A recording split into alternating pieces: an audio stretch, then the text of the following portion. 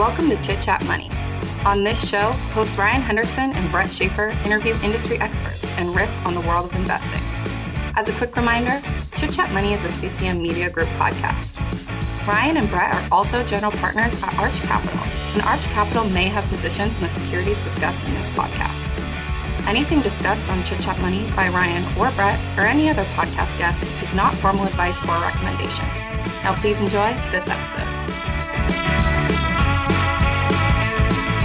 Welcome in. This is the Tuesday Not So Deep Dive episode on Chit Chat Money. If you're listening to this or watching, I guess for the few, the 10 to 20 on YouTube at this time being, these are free again. We did the subscription experiment, hard to say that, for the Not So Deep Dive episodes for I think 3 or 4 months. Unfortunately, didn't get the traction that we wanted, and we think the free episodes are better just because we like to, for various internal reasons. But larger audience to talk to, better to grow, all that good stuff. But that's not relevant to you as the listener. Today, we're talking Dassault Systems, French company. They're in the engineering software space, and that kicks off our theme for November, which is engineering software. So if we have the companies, I don't know if I'm going to remember them all, but we're going to have PTC, we're going to have Bentley, we're going to have Ansys, which is next week. And then for the Arch Capital Fund episode, we're going to be coming Autodesk, which we own in the investment partnership. So we're going to cover that for this month. Well. What? Procore as well. Procore, yes. Thank you. I forgot that. But yeah, we're going to talk to Dassault Systems, owner of SolidWorks, Medidata, and CATIA. Ryan is going to get into it. But first, Ryan, do you want to talk about our sponsor through the end of 2022, the presenting sponsor of Chit Chat Money, 7 Investing? Yep. For those that don't know, 7 Investing provides 7 stock recommendations each month.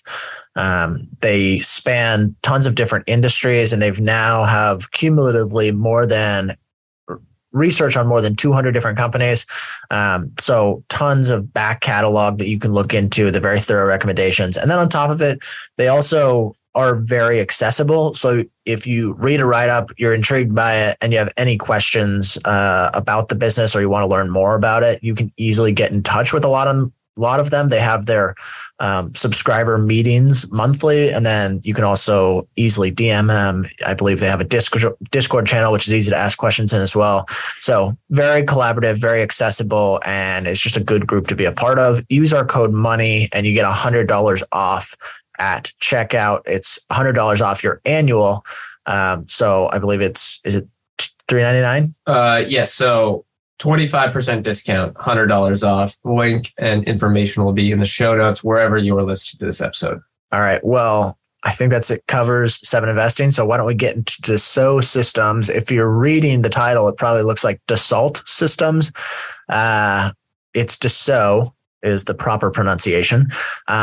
And it's a little bit difficult to describe all that they offer in a concise manner because they have a lot of different products. So I'm just going to steal this quote from their annual report. They say, the purpose of Dassault Systems is to provide businesses and people with 3D experience universes to imagine sustainable innovations capable of harmonizing product, nature, and life. I know that's... So you understand it fully now, right? Yeah. So basically, they have a large portfolio of software applications that can fit into 3 buckets, but they're primarily used for building different things, although life sciences is kind of throwing a wrench and all that. So it's a little more than that. There's 3 buckets. There's industrial innovation, life sciences, and mainstream innovation. And so the industrial part is the leading product within that segment is CATIA or CATIA. It's the leading global solution for designing and modeling products in 3D and doing so in the context of its real life behavior. If you're looking, 2 of their big building or designing software applications are SolidWorks and CATIA. You might be slightly confused in looking at both of them, how they differ. Now, Brett is an engineer, so he's used SolidWorks before. I talked to my brother, who is a current engineering student, and I wanted to get his take on the differences between the 2. CATIA is similar to SolidWorks as well, but it's better designed to apply certain stresses to a product. So you can kind of stress test the actual product a little more as opposed to just the actual design phase, if that kind of is that a good way to encapsulate it? Yeah, there's more. SolidWorks is better for assembling certain stuff, and it's more in the education, I guess, just because it's a little cheaper. And CATIA, I think, was started out as the joint venture. Maybe you're going to get into this in the history with Boeing, but yeah. Yeah, that was the first product they actually launched. Boeing is one of their big customers for it. It accounts for, or industrial innovation, that segment accounts for 53% of overall revenue. It also includes a number of other products, including Innovia, Simulia, which is like simulation applications. I'm not going to go through all of them, but they've got a whole host of different products in there. And then the second segment that I think is important to highlight is life sciences. So this is relatively new, and it's comprised primarily of Medidata. And Medidata is an all-in-one life sciences platform that helps companies like pharmaceutical manufacturers or medical device makers run clinical trials, engage with customers, and leverage swaths of data. Basically, I would just look at it as a holistic life sciences platform for pharmaceutical or device manufacturers.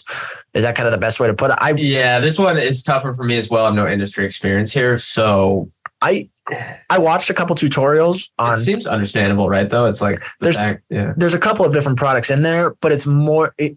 It's a lot of like reporting and workflow tools as well if you're working at like a lab or a pharmaceutical manufacturer. Right. Because the information people have to get and transfer to other people is probably very, very hard to manage. Yeah. And then the third one, or I guess I should mention, that accounted for, in the most recent quarter, I believe, 24% of overall revenue. And then mainstream innovation is the third category. This is primarily comprised of SolidWorks. As I mentioned earlier, SolidWorks is the global leader in 3D computer-aided design. They also compete with some other ones as well. I think AutoCAD. They compete with CATIA. I don't know why these aren't in the same segment. It's a bit confusing because they're very similar. Maybe it's so they can upsell. Maybe. We'll see. But it really helps engineers and designers build new shapes and products. It accounts for basically a quarter of revenue. Essentially, think about it like CATIA accounts for half of revenue, life sciences and SolidWorks both account for a quarter of revenue. And SolidWorks, I think Brett's going to talk about this, but these are software applications that take time to train and learn. And I almost think about it like Excel in that way. It's like Excel on steroids. It's like Excel times 10. Yeah, and carved out specifically for designers and engineers. But they serve tons of different end markets, including, and I think the bulk of their revenue comes from the big manufacturing enterprises. So think Boeing, Tesla, NASA, Airbus, even companies that are like managing warehouses or like consumer goods companies like Procter and Gamble, Pepsi. They have tons of big customers. If you're building products, there's a good chance that you're using a Dassault Systèmes software. But I'll touch on the history real quick. They were created in 1981 to design products in 3D through a spinoff of a team of engineers from Dassault Aviation. So Dassault Aviation was a part of the Dassault Group, and the Dassault Group, I believe, is basically a rich French family. Yeah, a big aerospace kind of family in France that's uber wealthy now because they've created all these really, really valuable businesses. Yeah, and this spinoff was initially to help design a platform to build 3D products. And they launched with their flagship software application, CATIA, which is still their primary revenue driver today. And they signed a sales and marketing agreement with IBM initially to resell this to a bunch of IBM's customers, which really helped them kind of get their foot in the door with a lot of big enterprises. And then the software took off most among the large aerospace and automotive manufacturers during that time. And then kind of fast forward to 1996, the company had a successful IPO. They raised a lot of money and they were able to use the proceeds to acquire SolidWorks and a couple of others. I mean, if you look through the history of Dassault Systèmes, it's basically most of their products have been acquired and then bundled in or repackaged in a way that's easier to potentially sell to customers. And so SolidWorks was really one of those. And while Dassault has made tons of other acquisitions throughout the 90s and the 2000s, it was really the iterations and the growth of SolidWorks and CATIA that drove the performance and the results for Dassault over the last 4 decades. And then in 2011, they began their shift to the cloud. So they were shifting to Amazon's Elastic Computing, or EC2, making it available to their customers that way. I know a lot of other software providers have made this transition, so you might be familiar with it. Adobe's an example to look at, Autodesk. Today, 80% of their revenue is cloud-based subscriptions, and the remaining 20 is that license model.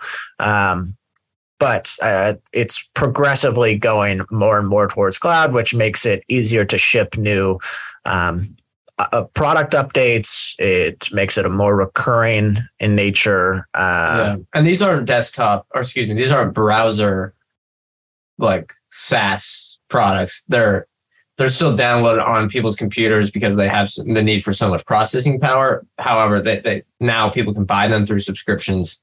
And a lot of stuff can get connected to the cloud, which can help just for transferring files, which is very, very important for this type of stuff. Yeah. And the most recent big shift came in 2019 when Dassault bought Metadata for $5.8 billion. And they announced their intent to extend our focus from things to life.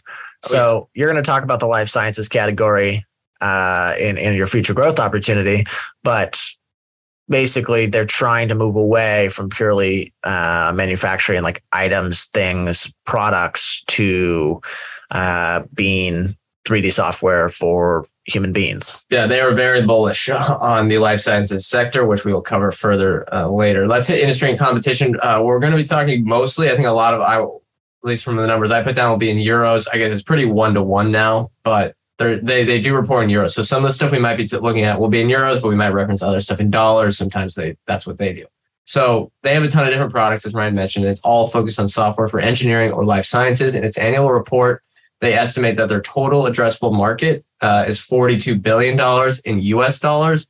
And they also talk about a potential future total addressable market of $100 billion, which I think is kind of funny to hear that term. But I think they are saying is that their industries that they're in continue to grow and have general tailwinds of more adoption from companies and people. Now, for competition, I'm going to look at both the manufacturing side and then the life sciences side. They have some small infrastructure products that we don't really need to look into, but I'm kind of grouping CATIA and SolidWorks into the same bucket here.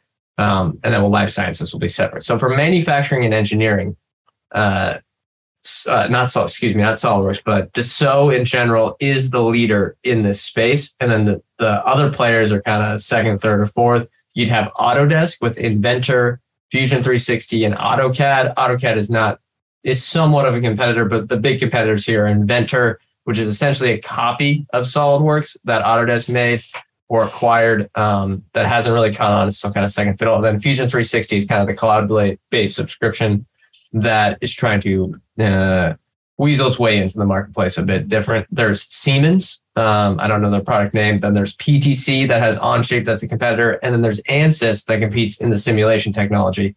As you might have heard at the beginning, we're going to be coming a lot of these this month. So once we flip over, we're going to see hopefully next week, the week after, how these businesses compete with each other, how large the companies are, all that good stuff. That's why we want to do the themes here. Now, with the life sciences, it's a bit different. We're not going to be covering a lot of competitors, but it's also very different than the engineering software market. So there's a lot of competitors out there. There's Schrodinger, Benchling, Labware, Thermo Fisher Scientific, which is a large company, and then there's Veeva. However, according to their annual report, the market is highly fragmented, with the 3 largest players, one of which is Dassault, having less than 30% market share. I think this is a very important point to make, and it is a big part of the bull case for the life sciences division, as they're hoping there's going to be a general industry tailwind as more and more companies adopt the best-in-class products like Metadata that all the pharmaceutical companies are going through. Now, let's go through management and ownership.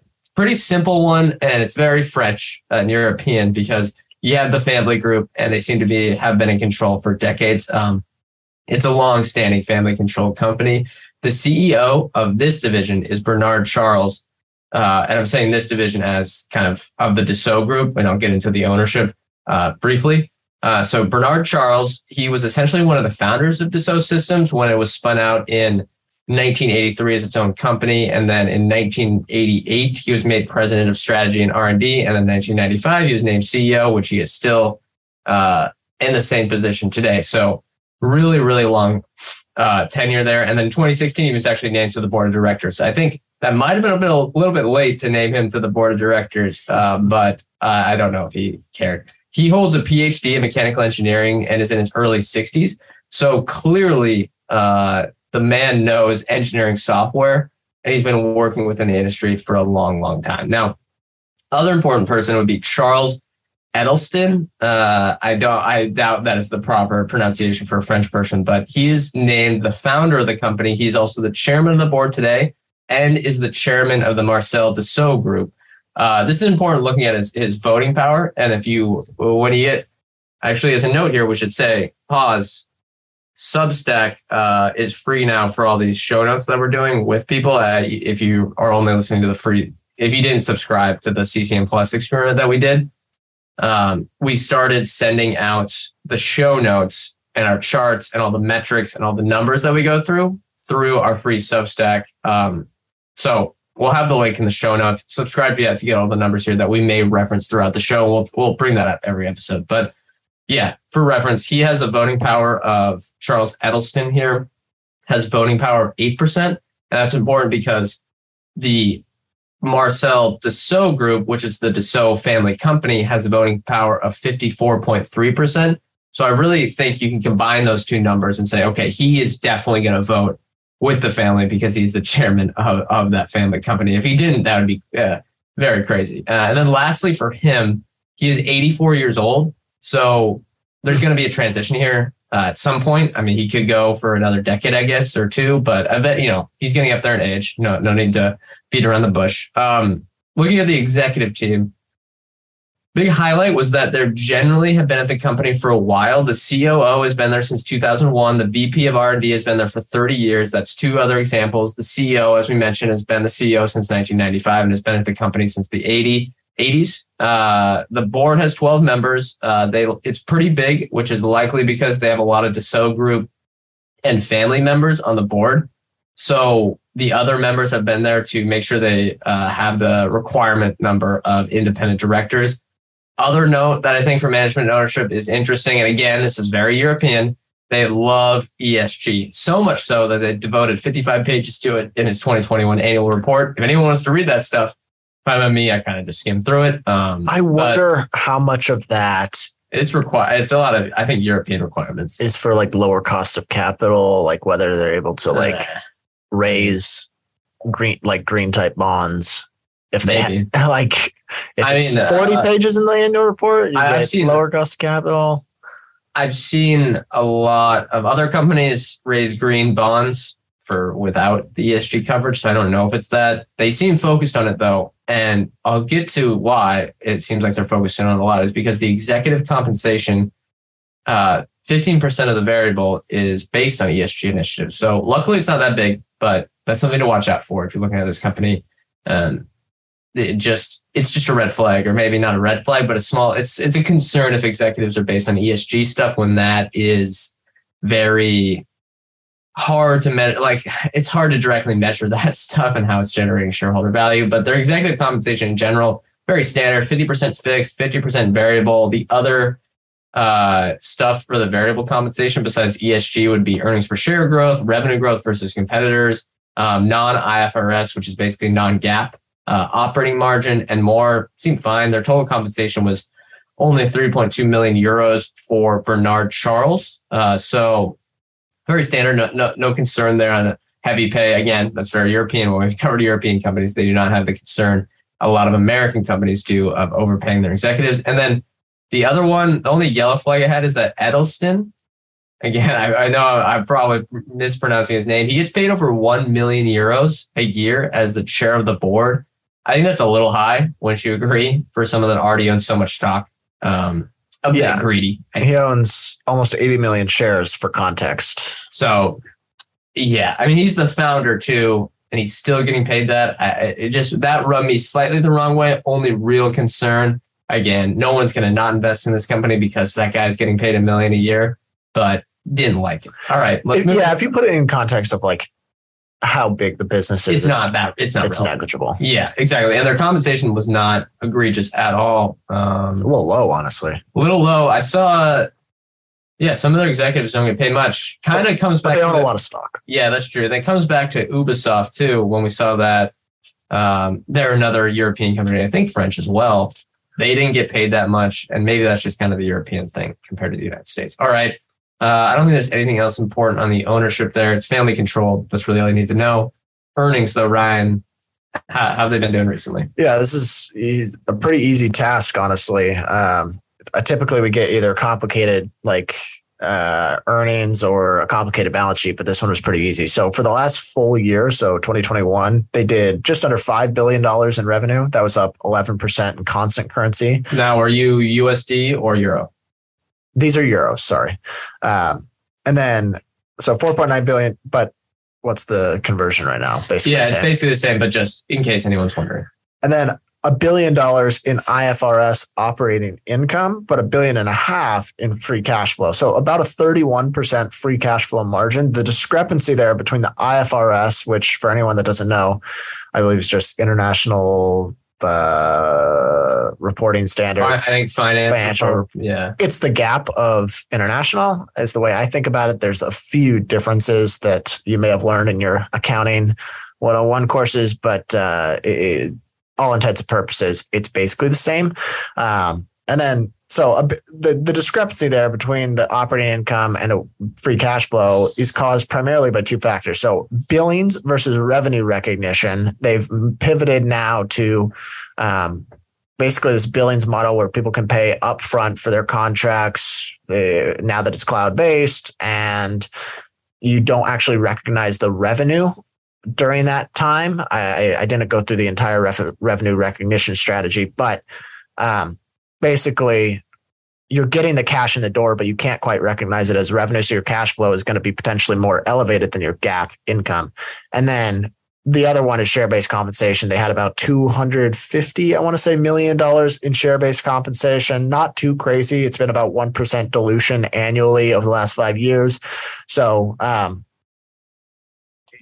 would look at both, I guess, as metrics, but I mean, $1.5 billion in free cash flows for a full year. That's 31% free cash flow margin is pretty healthy. And then as for the most recent quarter, it's really just been more of the same. This is when you look back through all the results and on that newsletter, you're going to see some of the charts. It's been a steady grower. Revenue was up 18% year over year in the most recent quarter. However, only 8% in constant currencies. So we've looked at a lot of companies lately where their revenue we have the reverse. It's been great in constant currency, but horrible in reported currency because they've had to translate it back to the dollar. Because Dassault earns in the dollar, converts it back to euros, they're able to report higher revenue. But on a category basis, it was pretty strong across the board. Industrial was up 6% year over year. Mainstream innovation was up 5%. So both those grew at both steady clips. And then life sciences is growing much faster, or about double the pace at 13%. And then operating margins are relatively stable versus last year. It seemed like management intentionally brought the margins down a little bit, which we can talk about later. So 31.6% this quarter versus 33.8% last year.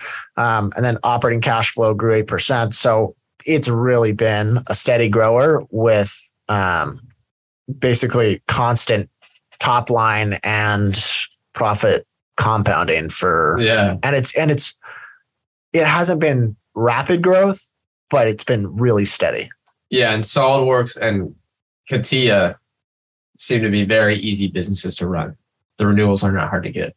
Yeah, absolutely. And then as for the balance sheet, really straightforward. They've got $2.8 billion in cash and cash equivalents and about $3 billion in total borrowing. So enterprise value is not going to be too different from the market cap here. 95% of the $3 billion in borrowings is A- rated bonds. So it's bonds that they've issued that are fixed rate, not variable debt. So here's kind of how it breaks down. And this was as of their 10K. So they've already paid some of this down, but they had $900 million due in 2022 at 0% interest, $700 million due in 2024 at 0% interest, $900 million at 0.125% due in 2026, and then just over $1 billion at 0.375% due in 2029.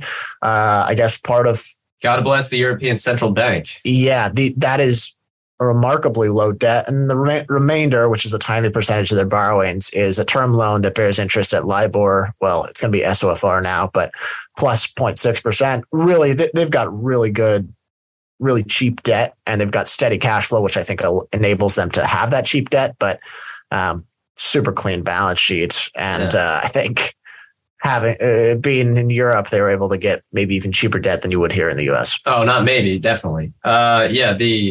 I'm kind of disappointed they don't have more of this cheap debt, given how consistently they've generated cash flow. But they raised a lot of this in sort of an opportunistic period, and now they're kind of paying it down, and they are choosing, I guess, to either delever, or I saw them mention that potentially buying back if they feel the need. I would be very disappointed if they bought back these. They're saying it as wherever they see the best place to return that capital, whether that's the deleveraging or buying back. They're buying back. Buying back the debt or buying back the stock. Either, whichever they see having. Yeah, better return. Hopefully they only buy back pay back the debt on time, because the interest rates are free. With inflation rate, I mean, come on, it's like negative 8% right now. But either way, we can talk about that maybe at the end for management. But valuation, pretty simple. Market cap, 45 billion euros. Enterprise value, like Ryan mentioned, 45.3 billion, essentially the same. Two metrics I wanted to look at for this company as a multiple is just EV to sales and then EV to operating cash flow. I don't like, for these software businesses that have the upfront costs, I like to look at the operating cash flow, which, to be fair, with the SBC can make it seem a little bit higher than maybe their real earnings power. But I think it's even better than operating income if they're growing their billings, because sometimes that operating income can just look way worse and really make the multiples look higher than they actually are. So if we look at EV to sales, which some people might not care about, but I think with these companies, it can be interesting. It's 9.3, so pretty high, but as we looked earlier, the margins are quite high. Now, if we look at EV to operating cash flow, it's 28. So still an elevated multiple, just slightly above the market earning average of, what is it, about 20 right now? Yeah, it honestly trades right about where I would have thought.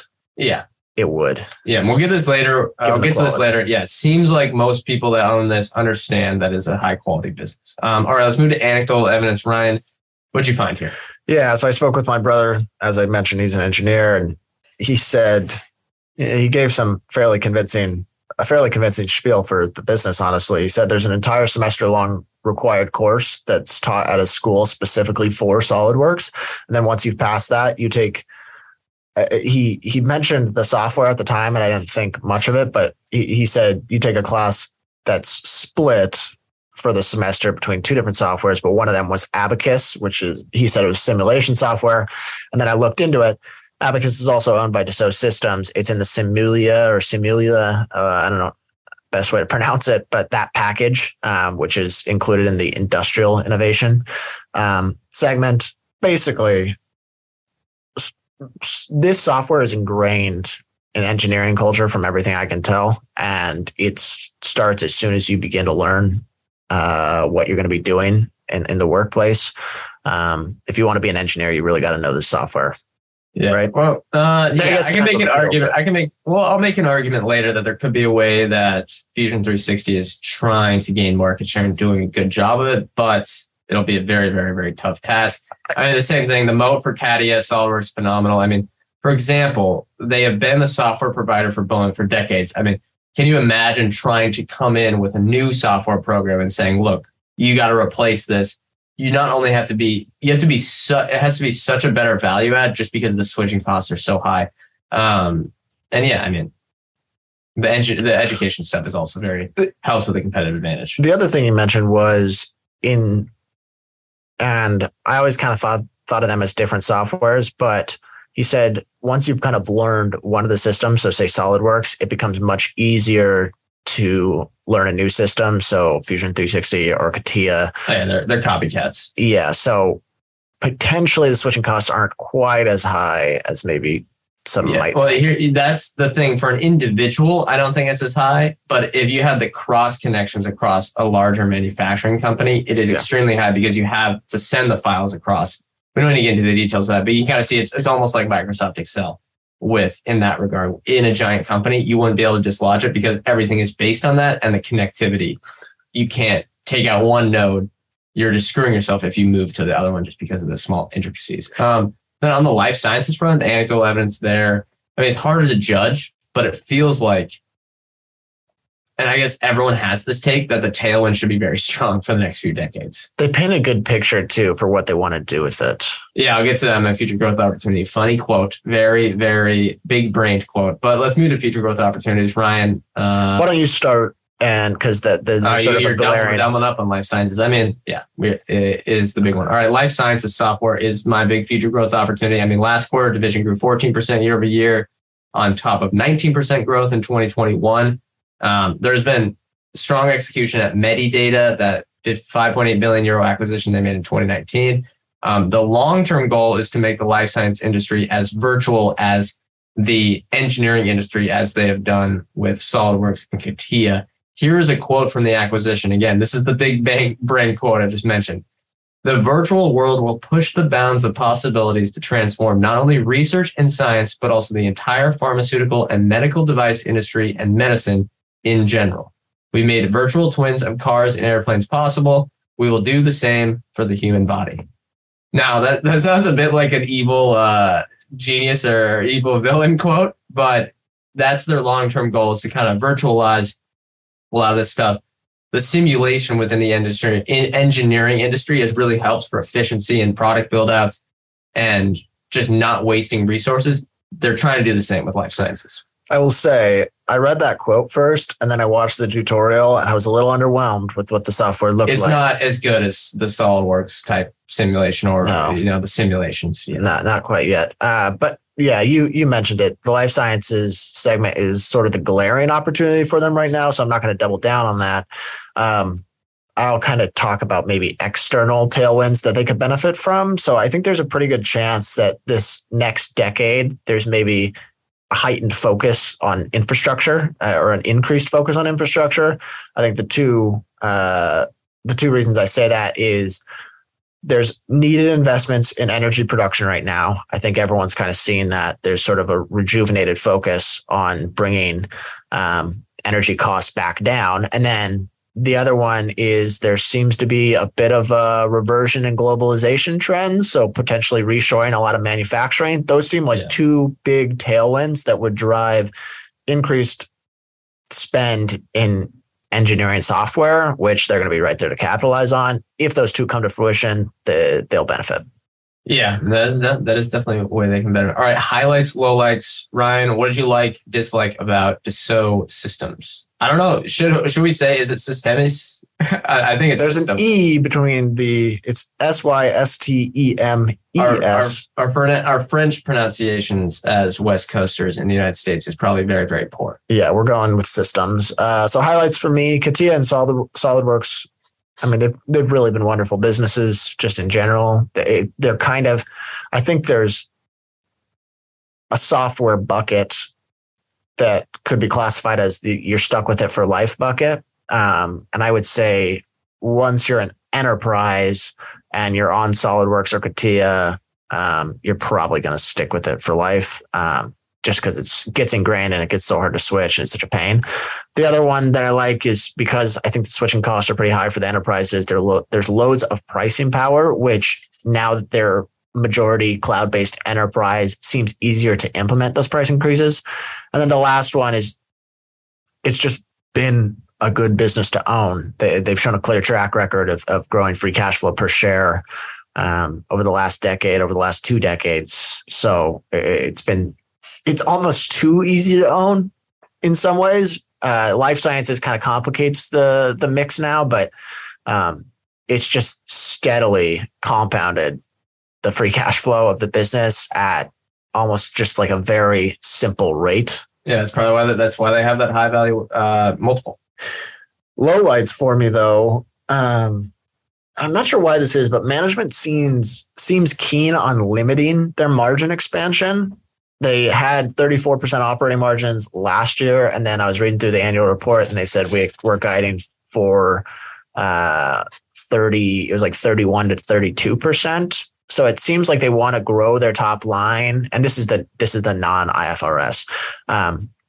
They seem like they want to grow their top line while limiting margin expansion too much. I wonder if that's more a function of not wanting to piss off your customers and say, "Wow, look how much they're price gouging us. They keep increasing their profitability." It gets easier to point at that. If you maintain margins and you grow your top line, it's not quite as bad.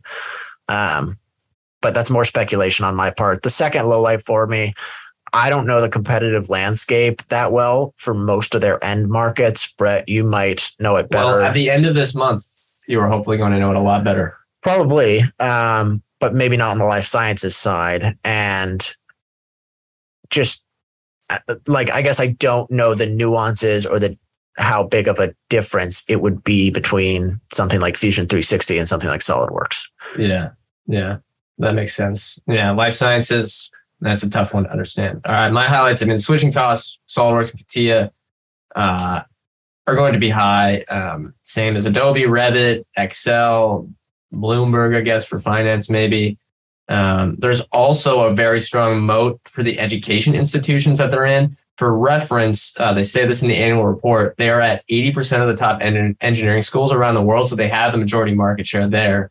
And that is going to help them because if the kids are learning it, then they're going to, I guess another example of the education mode is if you put this sort of skill on your resume, then you know that the mode is strong. Adobe, Excel, Revit, SolidWorks, AWS, some of the database stuff like Oracle. That's when you know the mode is extremely strong. Now, second highlight that I think even can increase the mode among enterprises is bundling the products through this 3D Experiences brand, which the branding on that is atrocious, but it is extremely hard to understand because the names are, Ryan, you're trying to go through it. It's really, I don't want to call it dumb, but confusing. But either way, by having it under all these 3D experience stuff, you can sell, say, all the software an engineering company would need as a bundle. This includes their like communications, product lifecycle management. And when you have that, you can keep out the smaller companies from winning contracts because they cannot bundle. And then third one, Medidata seems to have really good, strength in life sciences and pharmaceuticals. The top 20 pharmaceutical companies by revenue all use Medidata, which I think is a very great stat. I think similar to how CATIA and SolidWorks grew with Boeing and other manufacturers over the last few decades, Medidata and Dassault's other software products for life sciences should be able to grow with these large customers as well. I would imagine they have really great net retention rate numbers. And then fourth one, long-term tenure of the management team. I like how that guy, Bernard Charles has been there for a long time. Mm-hmm. Seems like he just wants to be there for life. Now, lowlights, Ryan already mentioned, but lack of margin expansion. Since 2017, operating margin has hovered around 20%. That's their IFRS one. So it's non-IFRS is kind of a little above 30%. I think you could argue maybe that they've gone through the subscription transition and then they're investing heavily into life sciences. But I think this business should be able to achieve 30% or even 40% IFRS margins. We've seen Adobe, Autodesk kind of push and say guide for that 40% number. I'm kind of confused on why Dassault can't get there as well, because the unit economics should be the same. Second one on lowlights, they need to grow through acquisitions. They have acquired a ton of companies over the years. I worry about too much diversification on these and a lack of a coherent strategy. The bloat that can come with this is a downside for a lot of the other companies. I think we'll look at Ansys and Autodesk as kind of two downsides for there as well. It is kind of the upside because they acquire companies like Medidata, but there's a lot of them where it's most likely they wasted a lot of money. And then fourth, there's third on the lowlights is the competition from Autodesk Fusion 360. That product is growing really, really quickly at a very cheap price compared to SolidWorks. And yes, it's not nearly the size of SolidWorks or CATIA in the market today, but at the current growth rate, you're seeing a very, very large adoption. And the way Autodesk is pricing it, it could threaten some of what's going on, some of the moat there, just because the price is so much lower. And they're willing to go at that low price. All right, let's move to bull and bear case. Ryan, what do you think has to go right here for this to be a good investment? Well, 28 times enterprise value to operating cash flow. I think any way you look at that, that's a bit of a premium. I think you have to have, for this to be better than a lot of the other opportunities out there today, or even potentially the index, I think there has to be some combination of margin expansion as well as near 10% top line growth. I think both of those seem doable. Although we did mention the lack of margin expansion so far, but if they get some combination there where you've got operating profits in the low to mid teens percentage growth, then I think you're looking at potentially a market beating investment, but I think you really have to have both. Yeah, they should be able to expand margins. That's kind of the big question here. And will they? Is another one is also there. I think I'm in kind of the same boat. Investors with the operating cash flow multiple where it is, I think they understand that Dassault Systems is a very high quality business. So if you're going to invest in it today, I think you need to be very optimistic more optimistic. And we all understand the moat, but you got to be very optimistic about the future growth and the margin expansion, like Ryan mentioned. For this to do well over the next 3 to 5 years, you have an enterprise value of 45 billion euros. So I think you need to see a path where cash flow reaches kind of that $4 to $5 billion range, not euro range, which I guess is kind of equivalent. And if it does, you'll likely do quite well as an investor, but that's a big leap from kind of the 1.5 billion. They'll probably get to 2 very soon. They got to double it from there. I think it is possible considering all the growth factors we outlined earlier. We talked about the tailwind for manufacturing reshoring in America, the pricing power that they have, the life sciences division growing very, very quickly. We didn't even mention the Outscale cybersecurity and cloud division that they just spun out of, which probably wasn't important for us to cover on the show, but that seems to be having a lot of promise. And they're, signing up with these, it was a confusing product to go over, but it seems like it's some sort of cybersecurity thing with governments or institutions that want information to be very, very secure. I don't know how much potential that has, but again, they seem to be very optimistic about it. I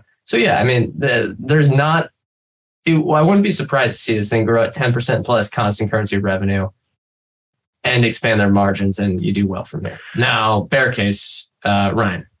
Well, you kind of just mentioned it there. Let's say all the ancillary products, and you can throw metadata in there as well. So everything besides SolidWorks and CATIA, maybe the simulation stuff, if that stuff doesn't grow and all your growth comes from SolidWorks and CATIA, I don't see the top line revenue growth being where it needs to be to warrant the price. There's a chance that life sciences kind of had a little bit of a short-term catalyst due to COVID that might not be repeatable. So they highlighted that people used it for that. So and maybe the competitive landscape in life sciences might be more intense than I think, or we know it how they paint. We know it because of the market share stuff. So they're not locked into that position as they are with CATIA and SolidWorks. They don't even mention market share because I think it would seem too monopolistic.